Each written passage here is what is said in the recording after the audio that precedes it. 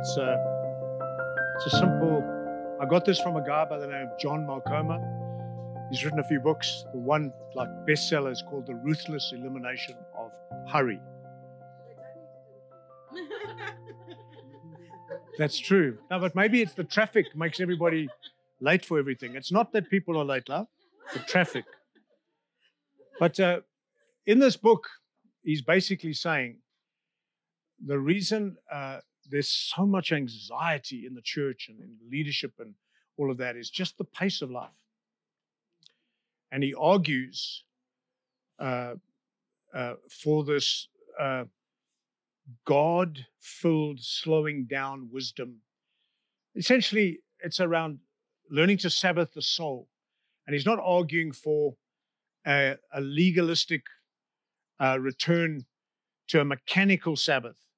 He's arguing for rhythms where we slow down enough for our souls to catch up to our bodies, the words of Gordon MacDonald, and also for us to express faith in God, because sometimes we can't slow down because we think the universe will fall apart without me being fully present, manning all these bases.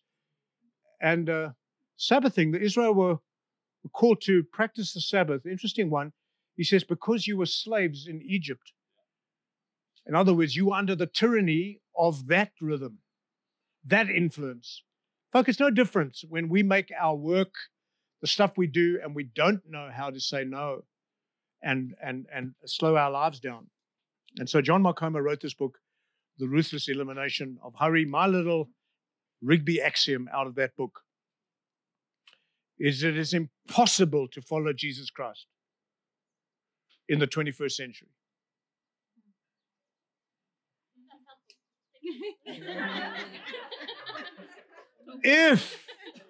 If impossible to follow Jesus in the 21st century, if we live by the pace of the 21st century. All the stuff he's told us how to live in the Gospels, in agrarian society, he's not being unrealistic. He's just saying apply the principle in your more modern, postmodern, mechanical, demanding world. You've got to find the rhythms. Take my yoke upon you, learn of me. I'll give you rest. My yoke is easy, my burden is light. And so we've got to find a new pace. And that's at the heart of what it means to be an intentional disciple. Can I say that's what it means to become an intentional disciple? We have to slow down a bit. Let me be less kind. We've got to slow down a whole lot. We've got to find places for soul feasting. We've got to find places where we are renewed from being these Duracell hyperactive bunnies. You know that advert on Duracell batteries? Bunnies, the Duracell batteries last the longest. Code such capacity. No, we slow down. It's not who's can fit in the most in a day.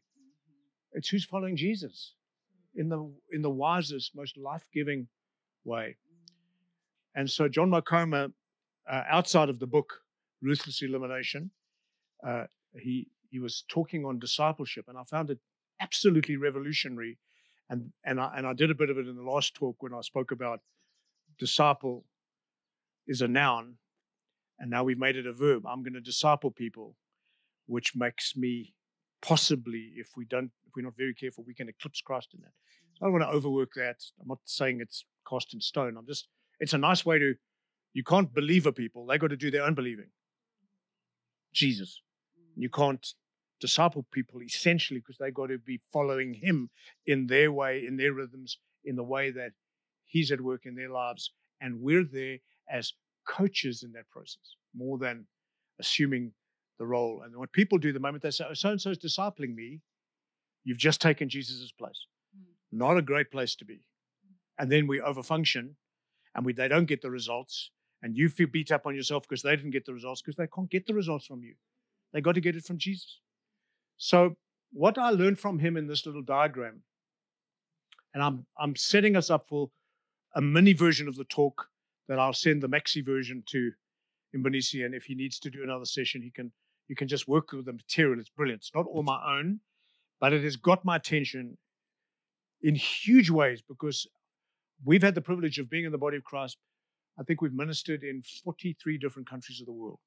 Come on. That's not a boast as much as I just say it's such a privilege, but we've seen a few things.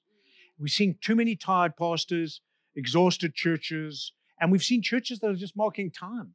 They're not going anywhere because the people actually, their best energy, best resources are being spent away from the church, not in and through this amazing miracle called the body of Christ. And what he does is he quotes Dallas Willard. Dallas Willard says that the gospel is opposed to earning, but the gospel is not opposed to effort.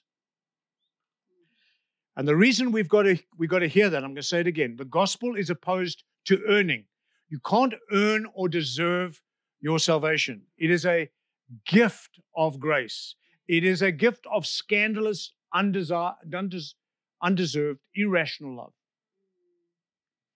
God finds his reason to save you and I in himself, and the work of saving you is divine effort. We are saved. That's the starting line. It's divine effort, but it's at work in your life for the rest of your life. It's not like I had this moment where God saved me, and now from now on, it's all up to me. No, divine effort is kicking in all the time. Why? Because divine effort has given us the Holy Spirit. Divine effort has given us the Word of God. Divine effort is equipping and releasing resources into our inner life in a wonderful way. And he quotes Dallas Willard. I'll actually give you the quote. It's such a lovely quote. I've lost it. It was here. We'll find it. But here's where a lot of people emphasize this, the saving work of God. And he's done it in all himself in through the work of his son, Jesus Christ, on the cross. And Jesus died for our sins, and he was raised for our justification, and he is now the King of the kingdom. Yay! And we worship that person every day and every time we gather in his name, and we should. But divine effort, God, in saving the world, used a man called Jesus Christ. And he's bound himself to human instrumentality in Jesus. And so divine effort partners with self-effort. Self-effort. It's not self-effort thinking I'm earning anything. My self-effort is purely a response to the grace of God, the promises of God, the sufficiency of grace. The grace of God teaches me to say no to ungodliness in my sanctification journey. Who says no? The God or me? Me. Who has a devotion here? Is it all the praise of Jesus because he ever lives to make intercession for us? Divine effort. What happens is because I know that, I am awakened to join him in his intercession, so I also pray. Christ prays, but I also pray. I read my Bible. He is the living word, but I read my Bible. Self-effort is misunderstood because it's made to be like a cause and effect. If I do this, I'm putting effort in, then I can be guaranteed of this outcome. That's not what it is. It's this self-effort is still looking to divine effort. It's still looking to the grace of God. It's still looking to the power of the Holy Spirit. It's still looking to the sufficiency of Christ. We're not sitting there thinking, oh, I deserve this because I started reading my Bible or I started praying. We understand that everything, the fact that I'm alive is an expression of grace. When I put effort into it, it's worship. My effort is an expression of my worship of Christ, who is sufficient in all things. Now we're getting somewhere. Who wants to guess? So divine effort at work, 24/7. Self-effort in the rhythms of when I'm awake. Okay. What's this one? CE. Yeah, I called it community effort, but let's stick with church. Church effort. Now we've got to think about community or church. We're talking about the body of Christ. Now, here's something interesting. There's some of the grace that you and I need for our lives that I don't get directly from God. Isn't that interesting? There's something that I need is not just the product of my devotional life.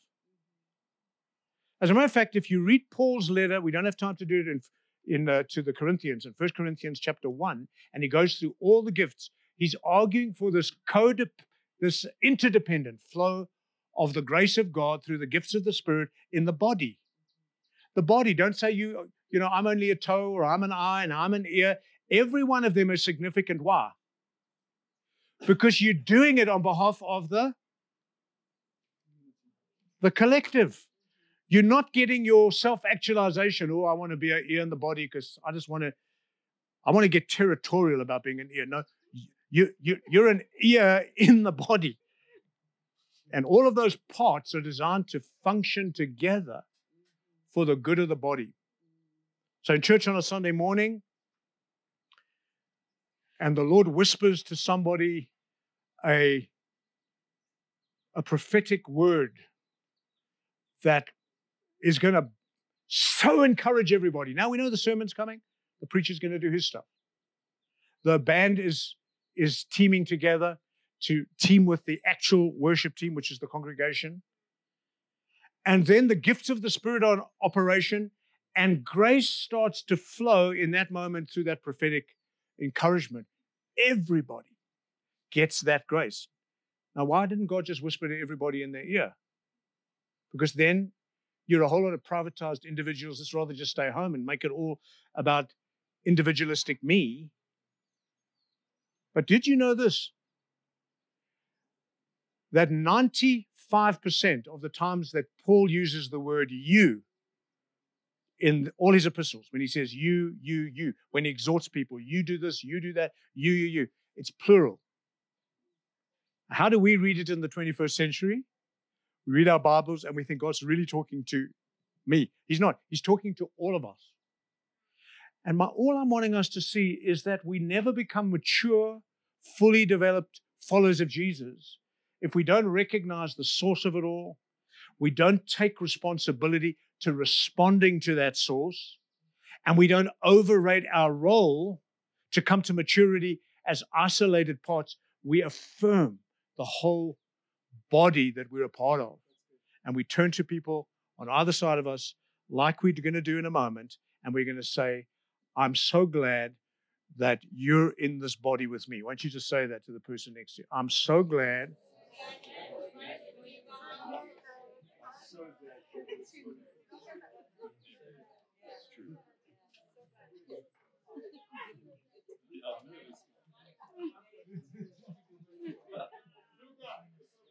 Now, quickly, guys, some of you are thinking, oh, my dear, you mean there's more to this thing of what it means to be a fully mature disciple? And this is for the rest of our life. These things it's not the sum total of everything, but I think much of what this is about, or the models of what it means to grow in maturity, can be included in this. This one here is called me effort. No, it's not, because that's self-effort. This is called, I had to come up with a term. I can't remember his term. It's called mystery effort or circumstantial effort.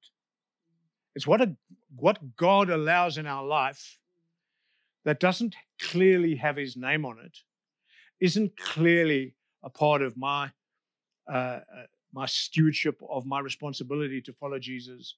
And it's not happening in and through the body.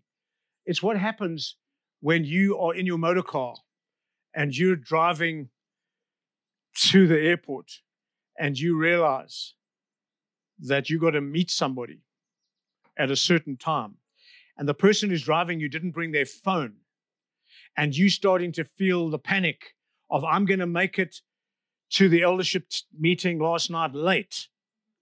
And I'm thinking, I start to think, Lord, things are out of my control here, but they're not out of your control. And I don't know how to make this. We're all feeling a little frustrated. The elders are feeling terrible because there's a little bit of a weakness in comms, but not like we're still married. I just want us to understand life has stuff we didn't plan. Nobody planned this thing last night, and then we got into traffic. Now, guys, you might be used to traffic. Let me just be really honest. I felt that here, I was in last night for 1 hour and 30 minutes or 25 minutes. I was in the crucible of discipleship. The heat was on. But you know what it was burning? My carnality, those voices in your head that say, oh, what's going on with it? Look at this bus driver just cutting in on us. I mean, poor Karen, I'm saying, hey, don't let that guy come in anymore. I'm coaching her on Nairobi roads on how to drive. Huh? Karen, Karine, Karina, whatever. She's wonderful. She said I can call her anything. So I'm started to call her Mary. Just like that. Guys, I want to ask you, have any of you never had anything just go wrong in life? And you know what our problem is? We think that exists outside of this perfect little life that we created as disciples of Jesus. We shouldn't have things go wrong because when we decided to follow Jesus, he's the wisest person, most powerful person. He just makes life work for me, like my kind of cosmic butler.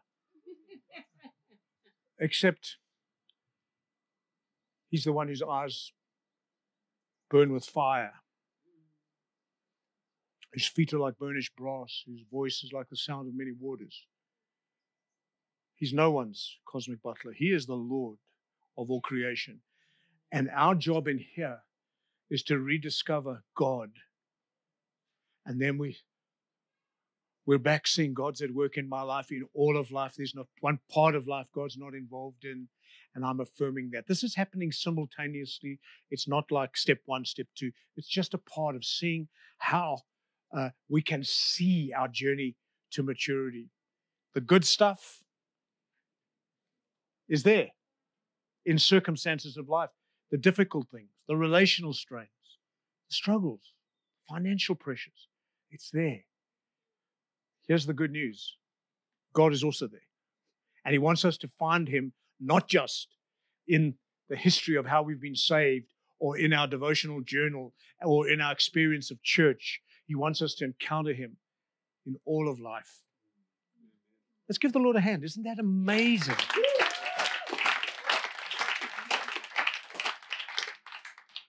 I very seldom do that, but as I'm sitting this, remember, I'm also a disciple. I'm preaching to Rigby Wallace. The hardest person to lead on planet Earth is Rigby Wallace. I need help. But this is a way to see where our help comes from and how it can come. So, here's the mini version of why we need this next spiritual gift, because it helps us here. It helps us in our pastoring, help us in our small group leading. It'll help us when it can feel a little thin on the ground in terms of who's available for different tasks in different seasons.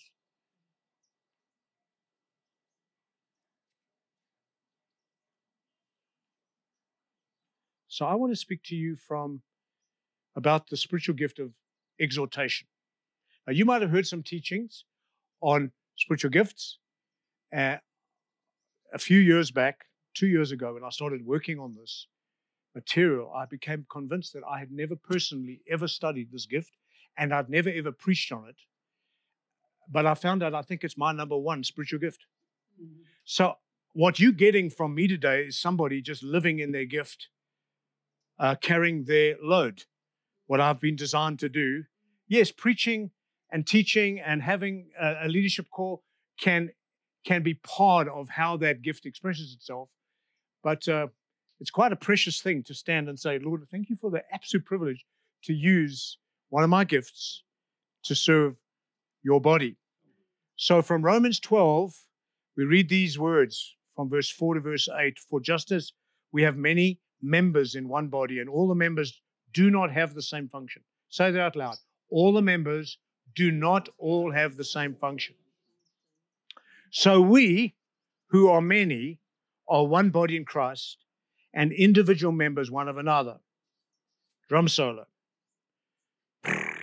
Since we have gifts that differ according to the grace given to us, yes, we're saved by there, but also the gifts of the Spirit are given to us as a divine effort. Since we have gifts that differ according to the grace given to each of us is to exercise those gifts accordingly. If it's prophecy, then prophesy according to the measure or proportion of your faith. If it's serving, like you just got a baptism of energy to serve, then do it with that energy. If it's teaching, then do it with the best of your heart. Do the homework, teach like you are teachable, and you've got something to encourage people in the scriptures in. And then verse 8, or he or she who exhorts in his or her exhortation. That's the gift I want to talk about. Because as we emerge out of these COVID times, as one tribe, and I want you to remember today, because I honestly feel like this can be a key to become the base church or servant church you want to be in this region.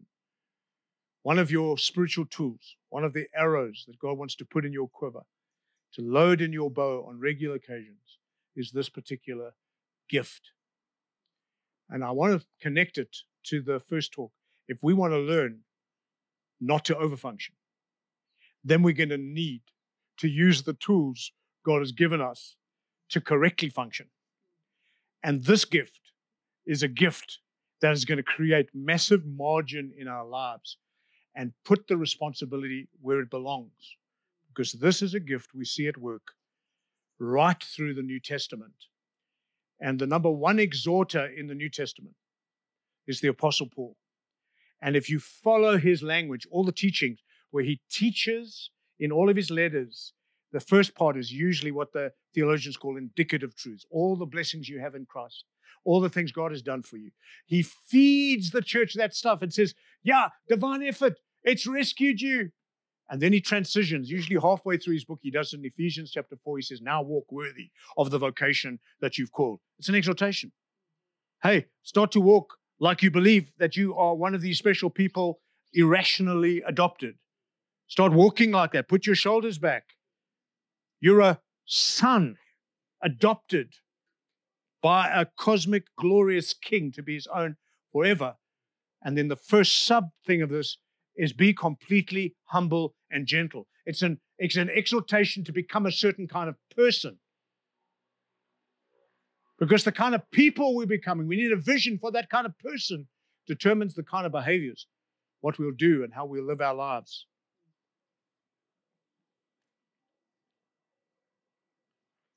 He says in Ephesians chapter 4, after that first exhortation, around about verse 15, 16, he says, instead, speaking the truth in love. It's exhortation language. He's talking to a church with one another. Speak the truth in love. We will in all things grow up into Christ himself, who is the head. From him, the whole body, fitted and held together by every supporting ligament, grows and builds itself up in love through the work of each individual part. But this is a vision of maturity. We grow up into Christ. And we will not get to maturity until exhortation gets to us in some way. And folks, that's what I'm doing, is I'm exhorting. And part of your role as you care for people and nudge them toward Christ in maturity will need this gift. So let's talk about the gift a little introduction to the gift of exhortation. This is very interesting. The exhorter is one who urges another to pursue a course of conduct born of being a certain kind of person. Guess what the Greek word is for exhort? Paraklesis, which is like the other side of the coin when Jesus said, I'm sending you a helper. Parakletos, same word. They belong together. It's like the other side of this coin. I'm sending you the helper, divine help, the Parakletos. But when the Parakletos is in work in our lives in the way that is renewing us and maturing us, he also awakens in us a desire to help others and to become helpers that are energized by the Holy Spirit. And we say things in the power of the Spirit. Para means alongside. Klesis means to call. If you're an exhorter, you've been called alongside. Now, here's the point. Some of us have been assigned small groups, life groups, ministry responsibilities, and sometimes it can feel like it's task-driven. We've got a job to do. Let's strategize. Let's put the meetings in the diary. Let's do our stuff. What happens if we just redefine it? We're called alongside one another to exhort one another toward this glorious gospel outcome. We're called alongside another to encourage and admonish one another to choose a particular pattern of life or perform a particular act. Exhortation always comes with encouragement. Exhortation is more than encouragement. Encouragement can just really like cheer people on in a general sense. Exhortation says, I'm with you for the long haul. I'm in your corner. But I'm in your face to make sure God gets the best that he deserves. Maybe overstated slightly. I just want us to know we're not bullies. We're not wearing a sheriff badge when we go to one another. But we all said yes to following Jesus. We're all in process. So the curriculum for our maturity is how we respond to Christ, and exhortation is we're calling each other to that in a more intentional way. If you go and read a list of Paul's exhortations in Romans chapter 12, we don't have them all. He says, rejoice in hope. You've got reason to be hopeful Jesus raised from the dead, where people are despairing. It's exhortation. Be patient in tribulation. And we've got to exhort people there. It's not just comfort. Many are the afflictions of the righteous, but the Lord delivers them out of his all. But sometimes it takes some time, and sometimes the deliverance is into glory. The exhorter is always helping people to have hope, the expectation and desire, and for the expectation of things to ultimately get better, encouraging them to be thankful for and in all things, for this is the will of God in Christ Jesus. Now, every gift that we read in Romans chapter 12, this is interesting, is gender inclusive. It's not a gift of the elders. It's a gift given to the body by a very generous head. And I'm beginning to wonder if there's a revolution about to emerge in the body of Christ. If we were to say, Lord, fill me with your Spirit, and you've asked me to ask for the best spiritual gifts, especially that we prophesy. Lord, thank you for prophecy. It's a great gift. But Lord, I want to ask for the spiritual gift of exhortation. I want to be empowered by the Spirit for this gift to flow through the riverbed of my very ordinary life. Ordinary people, extraordinary God. That's a wonderful, it's the right kind of tension of relationship, but extraordinary results in people's lives. Jesus did that walking through the 7 churches of Asia Minor. Go and do a little study on all 7 churches. We can't get into it. But essentially, he affirmed, he secured them. These are the words of him. I'm in charge of your church. I got you. You're in my hand. I'm not going to let you go. Yeah, but I got this other stuff I want to talk to you about. And usually he's calling, like he did the church in Ephesus, to remember where they've come from. You've dropped the ball a little. You've drifted. He says, now repent, put the white flag up and say, sorry. An exhortation intervenes and says, and makes it about Christ. Doesn't make it, hey, we've noticed you haven't been in church the last 3 weeks. Sheriff badge. Attendance, please. No, we're aiming way higher. Because if people feel they can belong to Jesus and not to Christ's body, to get this, to experience the regular rhythms of exhortation. They're never going to come to maturity. And our hearts are broken because they need to encounter Jesus. So the conversation is different. It's not ecclesiological faithfulness.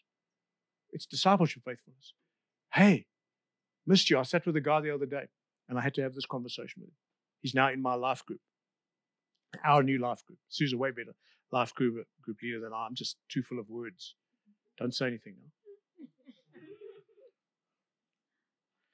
Anyway, you see that there's the sandwich psychology he brings. There's real affirmation, and then exhortation around what it's like a little bit further. It's not like making people feel bad. It's making them aware of what Jesus deserves. And you can say almost anything when you hide behind that. You can tell people. I said to a guy who was pushing back at me strongly, I said, I know you probably have behaved yourself into these rhythms. You can't behave yourself out of in 10 minutes what you've behaved yourself into 10 years, over 10 years. I can say this to you, as I'm sitting in front of you, everything in my heart wants more for you than from you. And I want for you to experience the grace that you're not getting, and it breaks my heart that you're not getting the grace of God. That's aiming way, way higher than, if you're a member of this church, you signed to be here. When you came in our membership class, attendance was massive, and now you're falling short of the membership standards. No, you're aiming higher. And just when the exhortation gift is in play, you're aiming higher. And what do we need as we emerge out of COVID, as we become the strong-based church, as we mobilize instead of monopolize?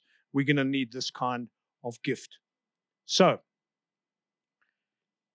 7 characteristics of the gift of exhortation. I'm so glad you've asked this question. What is it?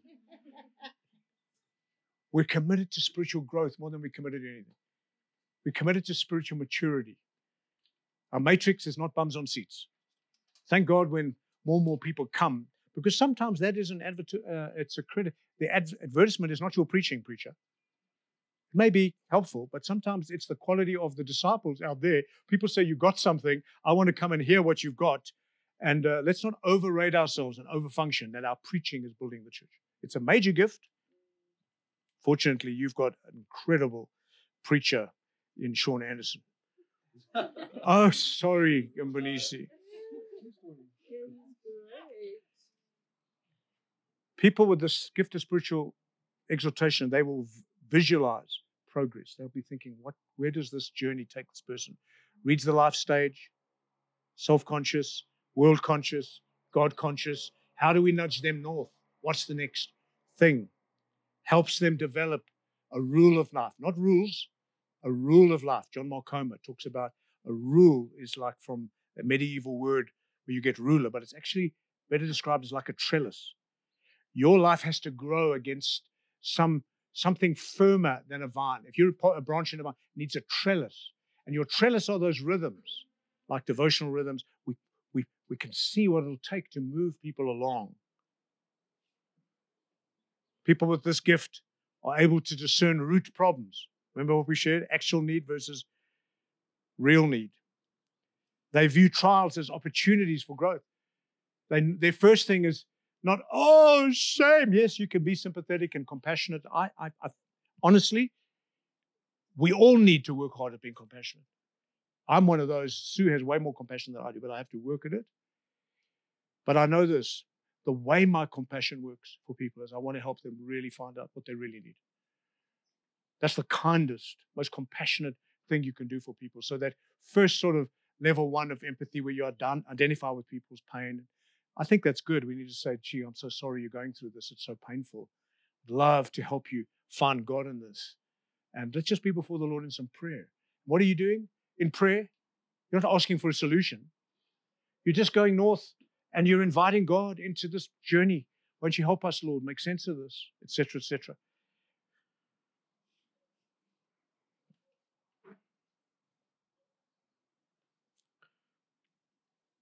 We remind them, those people in crisis, that God works all things together for good. We remind them that I've been old, I've been young, I've never seen the righteous forsaken or their children begging bread. He's going to come through for you. We whisper the promises of God. That's exhortation, but it's like prophetic exhortation.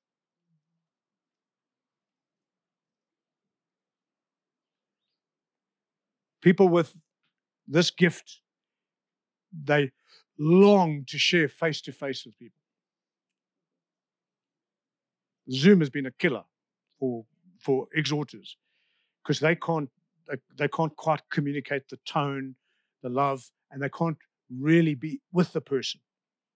So in 1 Thessalonians, this is the exhorter speaking. He says, I long to see you face to face and supply what is lacking in your faith. Paul's saying, I want to be with you to help you grow in maturity. I want to add to you. In 2 John verse 1 and 12 and 13, though I have much to write to you, I would rather not use paper, ink, or Zoom. Instead, I hope to come to you and talk face to face so that our joy may be complete. Folk, exhortation doesn't leave people all bruised. It leaves them with joy because they're assured God is in their story. We're building toward Christ. Spiritual gift of the exhorter usually prefers applying the truth to researching it. They're very happy to read all the commentaries, the guys who've done all the work, but they just see what the church needs. And then they say, why reinvent the wheel? And they put the truth to work by sharing it in an appropriate way. And the final mark of exhorters is that they desire and insist on unity among the believers. They don't go rogue. They're part of the game plan of a local church. The exhortation is not just what I think people need. It's what's God saying to us as a church, and their exhortation is an echo of the sermon series, of the founding values of the church. It is a wonderful thing. And as you are leaders, and some of you being appointed tomorrow, this is helpful to realize that we're teaming on all of this. Now, how many of you would like me to quickly go through the dangers, the strengths and weaknesses of exhorters? If I do this, I'm likely going to get into trouble because you're going to say, I can see that in you, Rigby, but I'm going to take the risk. An exhorter's strength is they use scriptures to validate experiences. They're not out to just up people's experiences. They use scriptures. They submit it to the word of God. Exhorters are willing, joyfully willing and eager to come alongside a brother or sister in the body of Christ during difficult circumstances. That face-to-face thing. One of the exhorters' strengths is they have like this catalog, this big, in their heart, they've got this big book of Bible knowledge. It's like a reservoir. They memorize on it. They meditate on it. It's like they get into situations. It just bubbles up. God starts to give them those kind of insights and truths that apply to that moment. The exhorter sometimes sees a lot of detail, including the timing of an event as part of God's loving plan. In other words, you go through difficulty, but you're about to graduate to be a lawyer and you've had a hard time as a student. Well, hello, you're going to have a harder time being a lawyer. So exhorter just isn't trying to get rid of the problem. It's saying, hey, maybe God's just muscling you up for what's really coming. You know, we're not bailing people out of a tough life. The grace of God's enough to get us through tough seasons. Exhorters focus on balance. They generally avoid extremes, especially in doctrine. Exhorters seem to be able to give thanks in all seasons and circumstances. Exhorters are quite buoyant. They've got a good, their self-leadership is pretty good. They know how to take themselves to Christ. They know how to exhort themselves. And so out of that, they are quite balanced. And exhorters understand that time, reading and studying God's word brings more than information. It brings transformation. They're not purveyors of content. We're trying to connect people to Christ, to his word. And exhorters' weakness. Very often, exhorters need acceptance and affirmation. They want to know, how am I doing? Did I do okay? They too want that feedback because They want to know that they hit the mark. Now, it's not altogether wrong, but to need it and be needy for it as though it's going to shape your identity, that's the point. It's a weakness. How am I doing? The real question is, how are you doing? Surprisingly, exhorters can be really poor listeners. Because they listen to somebody and the first few sentences, the reservoir kicks in.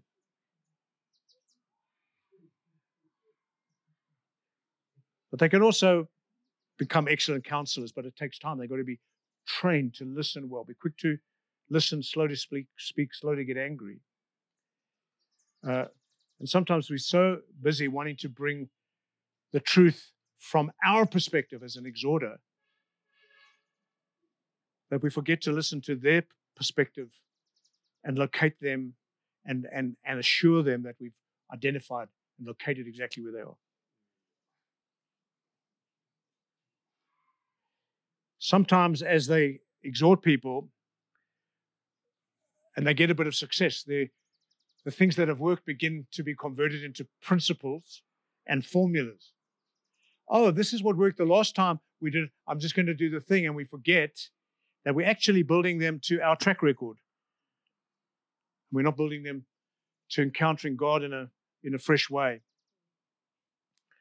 And because he so badly wants the scriptures to provide the next step, sometimes they quote scripture out of context and bend the scriptures to their infinitely wise exhorting gift.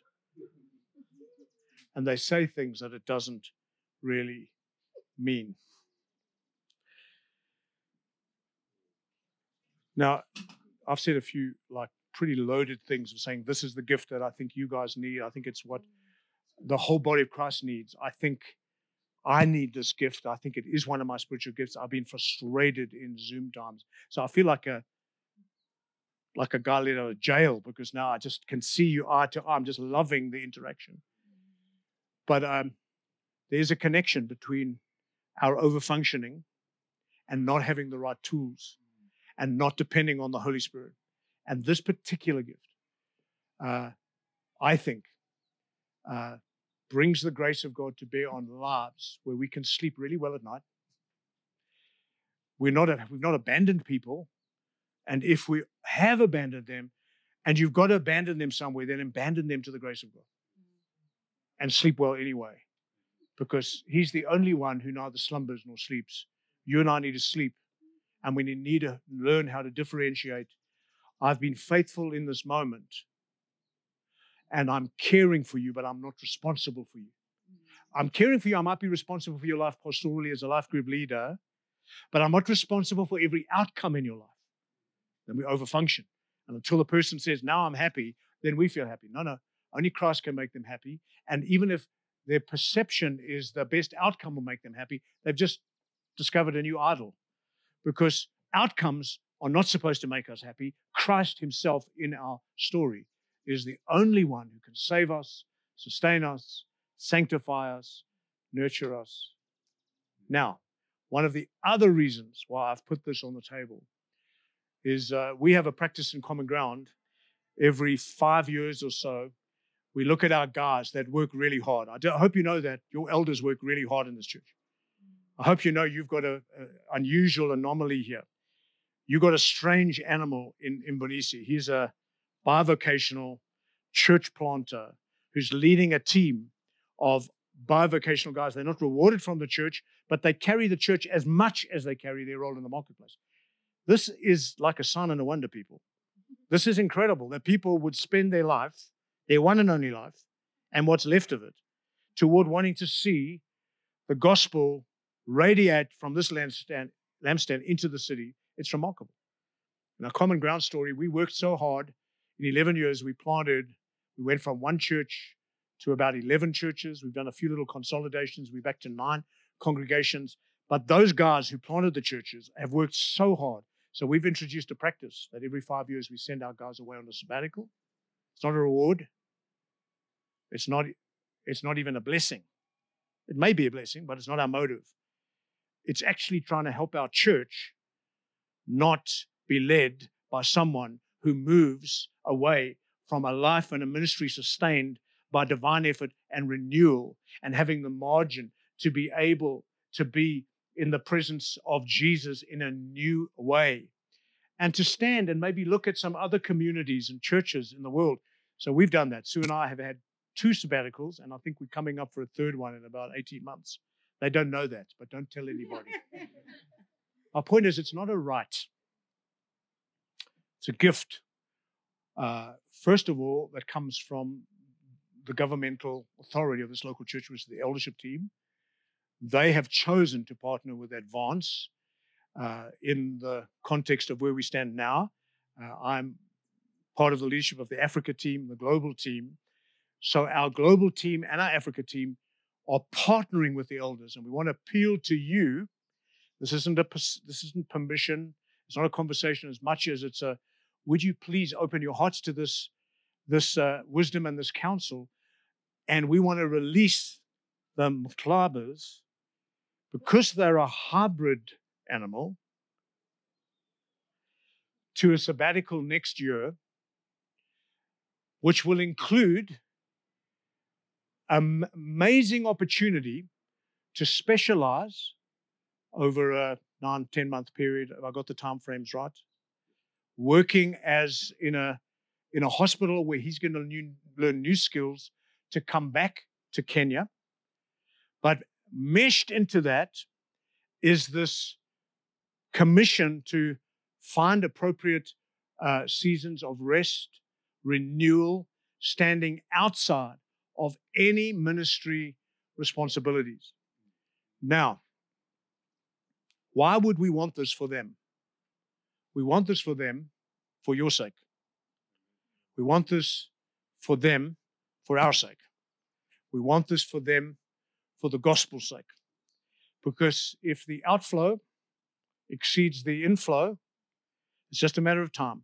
The shortfall becomes the downfall. And there's no crisis, and that's the beautiful part of this sabbatical wisdom, is this is preemptive. This is saying we want to nurture this lampstand, its leadership team. Now, what would be wrong is if we came up with an idea and said, we want this for them, and we bypass the elders. No, the elders who are carrying the weight. And remember, we're an elder-led church. We're not an Imbanisi-led church here at One Tribe. And as a team, they have got to-the-man conviction. And as they've asked us, and we've interacted with us, we're busy co-crafting a strategy of what that looks like. There's intentional wisdom.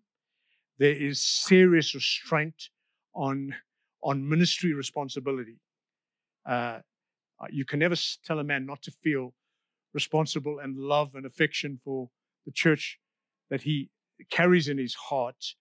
But ministry responsibilities, I think the elders have heard from me strongly that I think if you're going to go this way, the one thing that's different is because he's both an orthopedic surgeon and a church planter, there's no manual. There's no template for this. We've got to say, what do we do? So in the work field, it's almost like the specialization, getting renewed, adding skills is a measure of a professional sabbatical. Not exactly, but there is something that he will be upskilled in to be able to bring back to Kenya, where that particular skill set in orthopedic surgery for minors, what do I call that thing? That stuff. He's too clever, this guy.